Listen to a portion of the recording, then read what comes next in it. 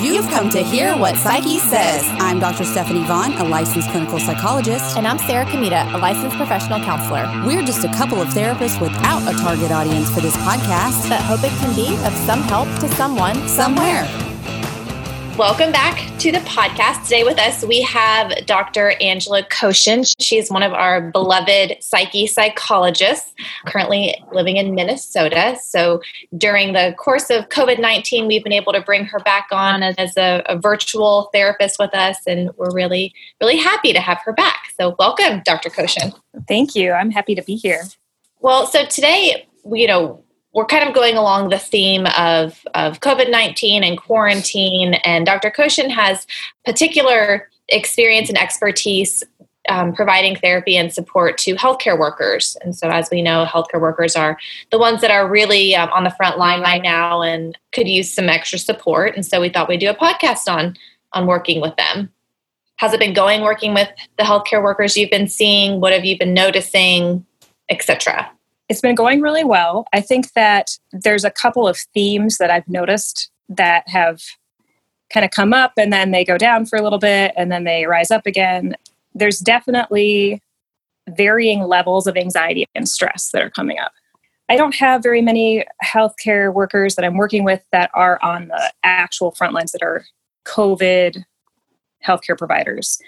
However, most of the healthcare workers have some interaction with COVID patients at some point. Mm-hmm. I think that the biggest problem is that I'm seeing all of these levels of anxiety that they're all dealing with on a daily basis. So we've got the anxiety over their own health, which is understandable. We have the general anxiety of caring for these critically ill patients who either already have COVID or are in the hospital for something else and have a really high risk of contracting COVID. Mm-hmm. And so just the stress of managing that has been a lot for a lot of my clients. The obvious anxiety over enough of the personal protective equipment, with PPEs, which has come and gone. And along with that, there's been a lot of stress that I've heard about in keeping up with rapidly changing hospital policies, which is really interesting. Go ahead. Oh, so that's a good point. I didn't even think about that. Yeah. A couple of my clients have talked about receiving like up to 10 emails a day with changing policies on the PPEs. And then there's stressors that I wouldn't even necessarily think about that go along with that. Like one day it might be that they are supposed to have one set of PPE for each client that they see or each patient that they see. And then the next day it might be that they're supposed to have change PPE for every single patient every single time. Mm-hmm. And so the stress that I see about having one set of PPEs for a specific patient is that, well, what if we then transfer those germs to the next set that I put on, and then that carries into the new client or the new patient.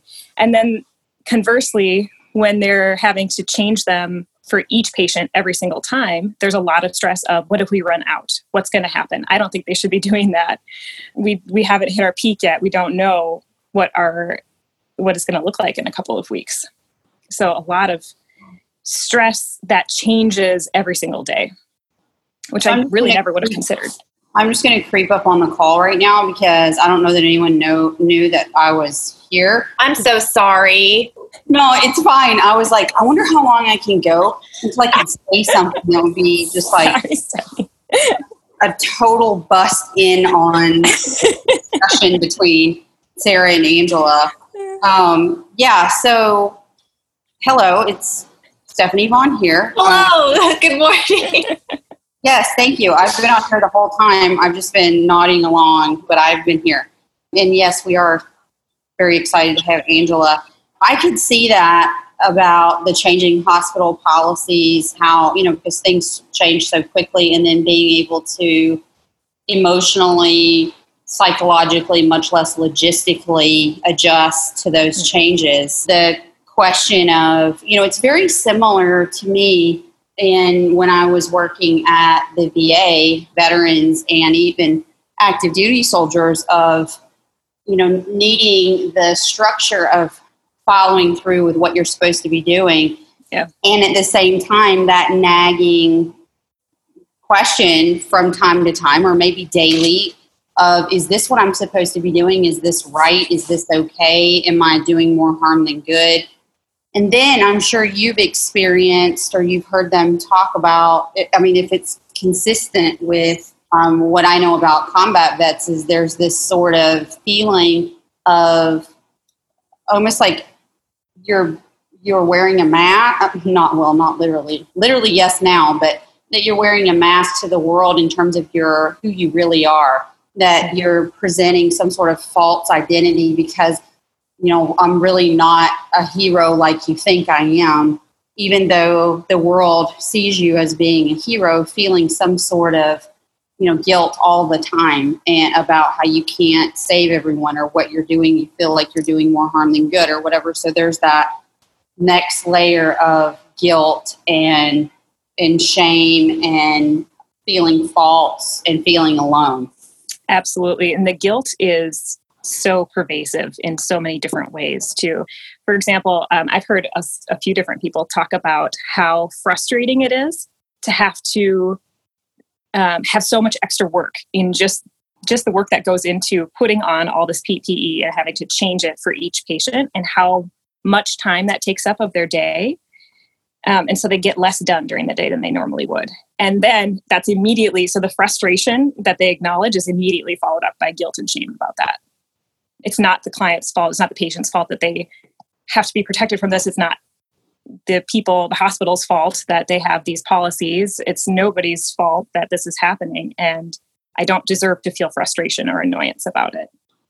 Yeah. So I would guess that the same phenomenon is going to happen afterwards that happened after, a lot of for the combat vets, a lot of them coming back into the real world, I'm doing air quotes here, but coming back into the world as they knew it, that you don't come back the same way. And the perception this is not for all, but the perception of those who went to combat for those who didn't is very much like you have no idea what it was like.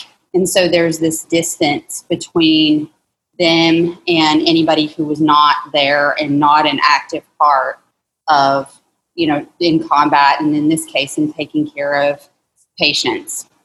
Yeah. And I can see that will likely be an issue as we move out of this over the next months or weeks or years. Who knows how long it's going to last. Angela, I was just telling Stephanie before you hopped on Zoom that my grandmother lives in assisted living and she fell and broke her hip. And so she had to go to the ER last night. And, guilt from all members of my family not being able to be there with her during this because they still have to protect themselves and, like the complications that come along with that.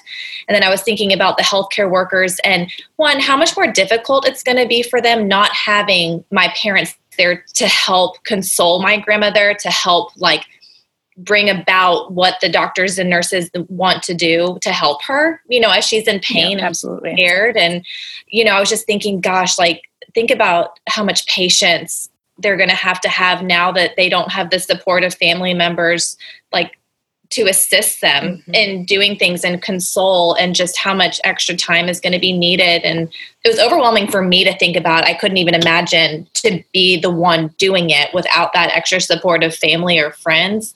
Just adds a whole other level of difficulty.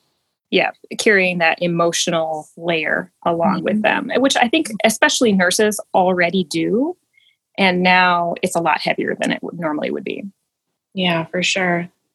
I would think that looking at some of the stuff online for them has to be extraordinarily frustrating in terms of seeing people complain about things or seeing people, think that they know or providing their opinion about what they should or should not be doing, and that how they're already stressed, they're already doing more at their job than they typically are. And then to have people throwing in their, 2 cents worth in the comfort of their home with their Netflix or whatever, has to be really invalidating. What I've heard from people is generally a sense of incredulity of how is it that people don't believe this is happening?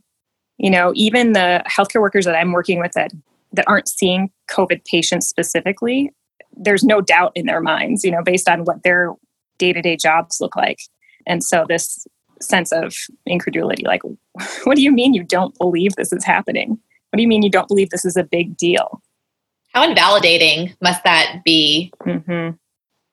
Yeah. So, I mean, we bring this up. I think it's important to talk about because, I mean, I think if ever the healthcare providers get the time to listen to, you know, a podcast or something, I mean, I think it's important for us to really label all of the things that are completely normal to feel, which is, you know, feeling guilty any which way you turn, that there is no decision that you can make or not make, or, you know, there's no way to escape the guilt. There's no way to escape the anger. So I think anger is another part of it that has to be acknowledged. Yes, absolutely. Anger toward, you know, their administration, anger toward their colleagues, anger toward the average Joe, anger toward the patient even. That, you know, and then feeling guilty about the anger and whatever, so that all of those emotions make sense. Yep. And I think some of the anger that's come up and then the guilt that follows that is anger at a patient who comes in and they don't suspect COVID and then test positive for COVID. And then I've been exposed, that sense of I've been exposed and I didn't know it. And then the guilt that comes with that. It's not the patient's fault. And yet everybody feels frustrated and some sense of anger about the situation. Right. I would think that there would be such a pressure from some of their families to quit, you know, and then yet there's the pressure from, you know, their own values or other family members or financial. Financial, all kinds of different pressures about what they should do because they're kind of in the spotlight. Yeah. And then we have another whole aspect of this, which is we have all these healthcare workers that are being lauded as heroes, which they are, and the people on the front lines and the essential workers in general. And now we have hospitals furloughing a whole lot of their staff. And so they want to be active, they want to be working, they want to be in this role that people have labeled them in, and then they're not even able to be. Right. So then the guilt from that. And I think regardless of what healthcare worker you are, even those working on the front lines, I think there's this sense of fluctuation in hopefulness versus hopelessness. And this like, am I doing, I mean, you know, we've all been at a place before where you just like, am I doing anybody any good at all? You know, where you, like for us, it's, you have a week of, you know, or a day sometimes of people, this seems like everybody's tanking. And then you're like, am I kidding myself that this is doing anything at all? And it's from what you're getting right there from the person in the moment. And you've just had back to back of, you know, not doing well, and maybe they're suicidal or things have just gotten worse in general. And it's like, am I even in the right profession some days? I think there's not a therapist on earth who's not had a day like that. And so that level of hopelessness can really get you down. Can either of you speak to that? Like when you feel like that, how you respond, like what gets you through? How do you keep going when you feel like that you're not doing anybody any good? Yeah. You know, I feel like during COVID, maybe it's not a full sense of hopelessness, but I feel like at least once a week, I'm just like, in a funk and just not, I don't feel like I'm at my best. I'm not happy like I normally am. I'm not excited, and it is just strange. So, I mean, I think the main thing for me is to remind myself this will pass. If I know anything about myself, is that my emotions change quite rapidly, and it's not going to be this way forever. Something practical that makes me feel better is to have some fresh flowers in the house. I know that sounds silly, but like to go out in the yard and like pick some flowers, like a little thing to just brighten something up, is helpful to me. And just to acknowledge, like, it's okay. It makes sense that you are having a shitty day and you're allowed to have a bad day. Mm-hmm. So, but what about when your patients are all getting worse? Oh, yeah, that. When you feel like you're just doing the Lord's work. I say that sarcastically because sometimes, yes, I feel like I'm not doing anybody any good. I try to remind myself that although I feel like I'm not doing anybody any good, I don't know for sure the impact that I'm having on my patient. Just because I observe one thing is only one piece of data, and there's a lot more that I am not privy to. And so trying to remind myself that I don't know everything, and sometimes I do not know what being, quote, better looks like for a particular person. And just trying to humble myself a little bit and that I don't have all the answers is something that helps me. It's almost like we know each other. Like, it's almost like, we just hung out all the time and talk about things, because that's exactly the same response that I have. I try to remember that just because I think I'm not helping doesn't mean I'm not helping. And honestly, like, I hear your voice in my head whenever I feel that way, because I'm sure you've taught me that along the road somewhere. What about you? Years ago, I think on internship, I had a supervisor tell me, I had gotten a really nice letter from a client as we were wrapping up treatment. And the supervisor told me, keep all of those letters and notes that you get from clients. And when you have an awful day where you feel like you suck as a therapist, that's the day that you get those letters out and you reread them. You get the letters, you get the notes out and you reread them, and you let yourself feel good, because you are making a difference. You have made a difference. And just because you don't see it today doesn't mean you won't see it or the client won't see it. That is such a good point. Such a good point. So I have a little file of these letters that I've gotten that's grown over the years, thankfully. And it just even thinking about them makes me feel better. Yes, that's what I was about to say is, I just sort of flashed in my head with all these little things. I got little trinkets and stuff. When I was at the VA, I remember one of the patients made me this. They do like a wood cutting shop or something, and made me just this little square like thing. It was a little art, it was a small thing, but it was cool because it meant something, It was like, thank you so much. And so I've got little things around that sort of show that. And when I went out in private practice on my own, I remember I looked over and saw I had gotten there was a little symbol thing from one of the vets that I had treated, a combat vet, Vietnam. And I thought, you know what, if that person, if that guy thought that I did a good job, and I mean, it's not like I'm a combat vet or anything, I'm sitting in this little dress on, being, a therapist, talking about how to feel better when I've not been out, and what he had been out in, but he told me things that he hadn't told anybody, and if he thought I could do it, then I could deal with anything, it didn't matter. And so it's things like that kept me from being afraid, because I had done some good before. So I like that. I will say too, there's been a few times that this has happened, but one sticks out in my memory. A few years ago, I was having an awful week and I just felt like I wasn't helping anybody. And I distinctly remember I was sitting waiting for my daughter to get done with gymnastics, and I opened my email, and my work email, which I try not to do after hours, but that day I did. I opened my work email, and there's this email that pops up, and I don't recognize the name, and I open it up, and it was from a former client. It had been like 6 years before that had tracked down my email address. It was one of the toughest clients I'd ever had. And this person just wanted to thank me, basically. Your words have stuck with me all this time. I still use the strategies we've talked about. You've changed my life.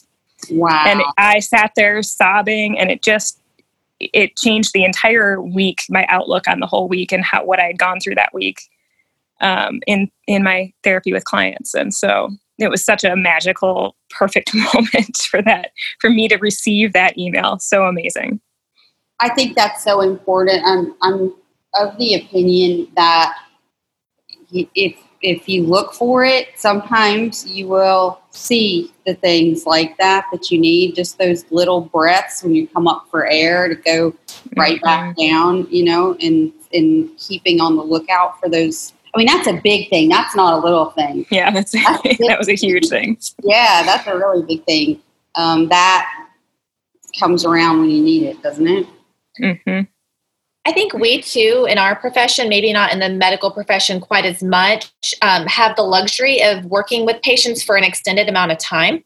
Yeah. So, and I was just having a conversation with one of my clients earlier this week about, feeling like you're back to where you started, you're doing worse, not doing better, and just being able to take a step back and like looking at the whole picture, not just like since quarantine or like this week, but to see where you've started versus where you are today. And like, although I always say progress is not linear, I do believe there's always a general trend. Like we're trending in the right direction. And so like to take a step back and to examine the whole and not just this moment in time is helpful for me. And I hope my patients that I talk to about that too.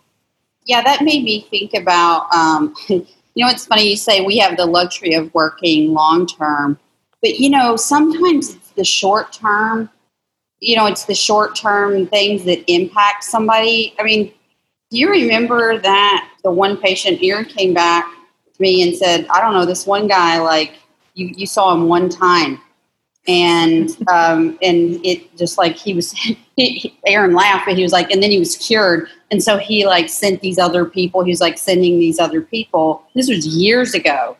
Sometimes you just say something, it's like we could try all we want and we think, oh, you're getting better, or oh, this person quit, or oh, this person's getting worse. But at the end of the day, you just don't know. You don't know how you impact someone's life, or even someone who is a loved one of that someone, how you're impacting someone's life with something small. My daughter, she had sinus surgery, and she still talks about I think it was the nurse that came over. She was my daughter was so nervous about like just the whole process. I didn't even understand. I was like, why is she so?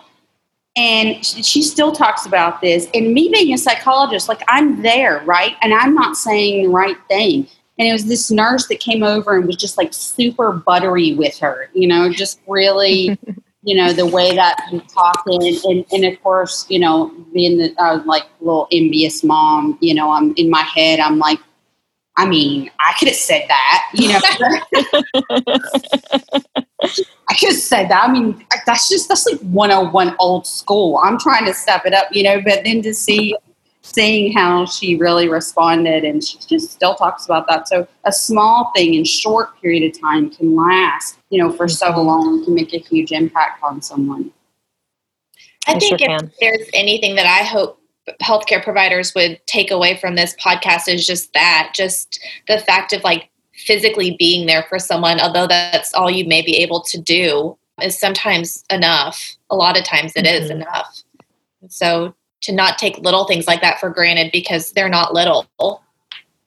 Yeah, and absolutely. I think you would be amiss if we didn't mention, the suicides that we've seen in the media, and how, I mean, particularly we work with suicide all the time, people who really struggle with chronic suicide, acute suicidal episodes.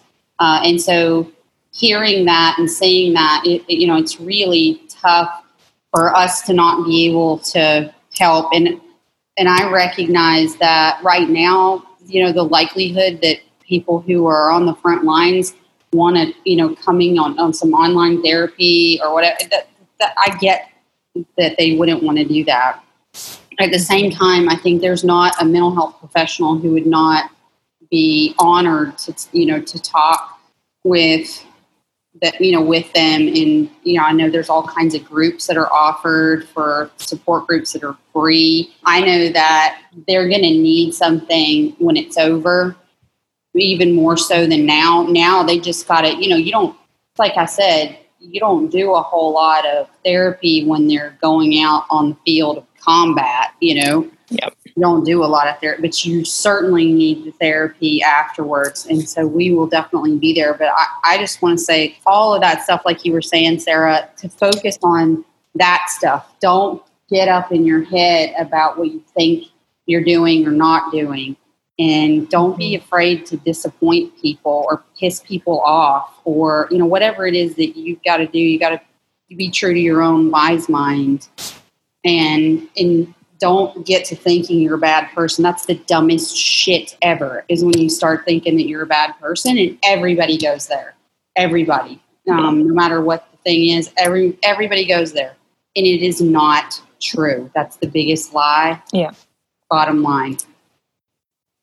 Interestingly, as a therapist, for whatever reason, there's always themes that come up among patients, among clients over the course of a week or couple of weeks. This week has been, and this makes sense given what's been in the media, but this week among my clients, the suicide aspect has been a huge theme that I've seen. There's so much terror and just general fear and anxiety over the idea of healthcare workers committing suicide because of what they're seeing, and that this could happen to them or somebody that they know, that it can reach that level. Because even the people who are working in more rural areas where the cases are not that bad, they're not overrun. The idea that it could happen is very real. And so being able to see that there are people out there, there are a lot of healthcare workers out there suicidal or committing suicide has really been terrifying for a lot of my clients this week in particular. When you say it's been terrifying for them, what is it they're afraid of? Are they afraid that they're going to feel like that? Yeah, I think them or a coworker or a friend that they work, somebody that they know. Yeah. Some people who have struggled with feelings of suicide in the past and now are seeing this and are also healthcare workers. So there's so many layers to this. They really were struggling this week with that. Yeah. And I really hope that if that's the case, if people are thinking about that, and it would be bizarre to not have that thought cross your mind. Absolutely. Mm-hmm. That's just the norm. It would cross your mind. That doesn't mean that, you've got to push it out and just ignore it. And you can talk to somebody about it. And especially you want to talk to somebody who is familiar with that sort of thing and not somebody who's going to overreact. I mean, I would venture to say that your DBT people are really used to talking to folks who are suicidal. And I know people are afraid to talk about suicide because they're afraid they're going to get locked up in the mental hospital. I mean, it's the same sort of fears that military experience, which is if I talk to someone, I'm going to get labeled as, whatever, and I'm going to get taken away with the men in the white coats and the butterfly nets, and, or I'm going to be a disgrace. I'm going to be humiliated. People are going to think I'm weak, whatever. Your therapist can keep it on the DL, They really can. And unless you're like, hey, giving some therapist a call and meeting online and you're like, yeah, I'm going to do this right now. They don't have to report anything that's not immediate, right now, in the moment, acute. And you need to be talking about it, especially if it's popped up, several times where you're starting to think about like, okay, well, worst case scenario, this is what I'm going to do. You're making a plan. You're thinking about lethal stuff. Talk to somebody. We're not scared. DBT clinicians aren't scared of those kind of talks, and we're not going to overreact. So make sure you reach out, even if you're reaching out to, suicide hotline, whatever. Do your research about, whether they trace your phone, or I know there are some places that you can call where if you call and you hang up, they're going to come and get you. So you got to check on the hotlines that are available in your area, the resources that are available in your state. Get in touch with somebody and talk to somebody. Is that it? Is that all we got to say about that? Nothing like ending on a little suicide note for DBT. I'll end on a happy note. Let me just say, everyone's doing the best they can do. You're doing your best, and that's all you can do. Yeah, it is. And there's no telling how that, a teeny little drop of your best can change the pool of everything, Absolutely. And I think also that thinking about all the people out there who are appreciating all the work that these healthcare workers are doing. Yeah. All right, Angela, thank you so much for coming on and talking with us. Thank you for having me. Yeah, and we would love to have you back and talk about other things also. I know that you are our go-to for how to manage like parenting little ones in a quarantine situation and stuff. Also our kombucha expert. Yes, bring me back to talk about all of the above, please. Yes, so we would love to have you back if you were willing. All right. Absolutely. So please feel free to post any questions or comments on this podcast about this one or anything that you want to hear about. Follow us on Instagram and Facebook and all the things, and throw us some likes. We'd appreciate it. Yes, and we hope that this has been of some help to someone somewhere.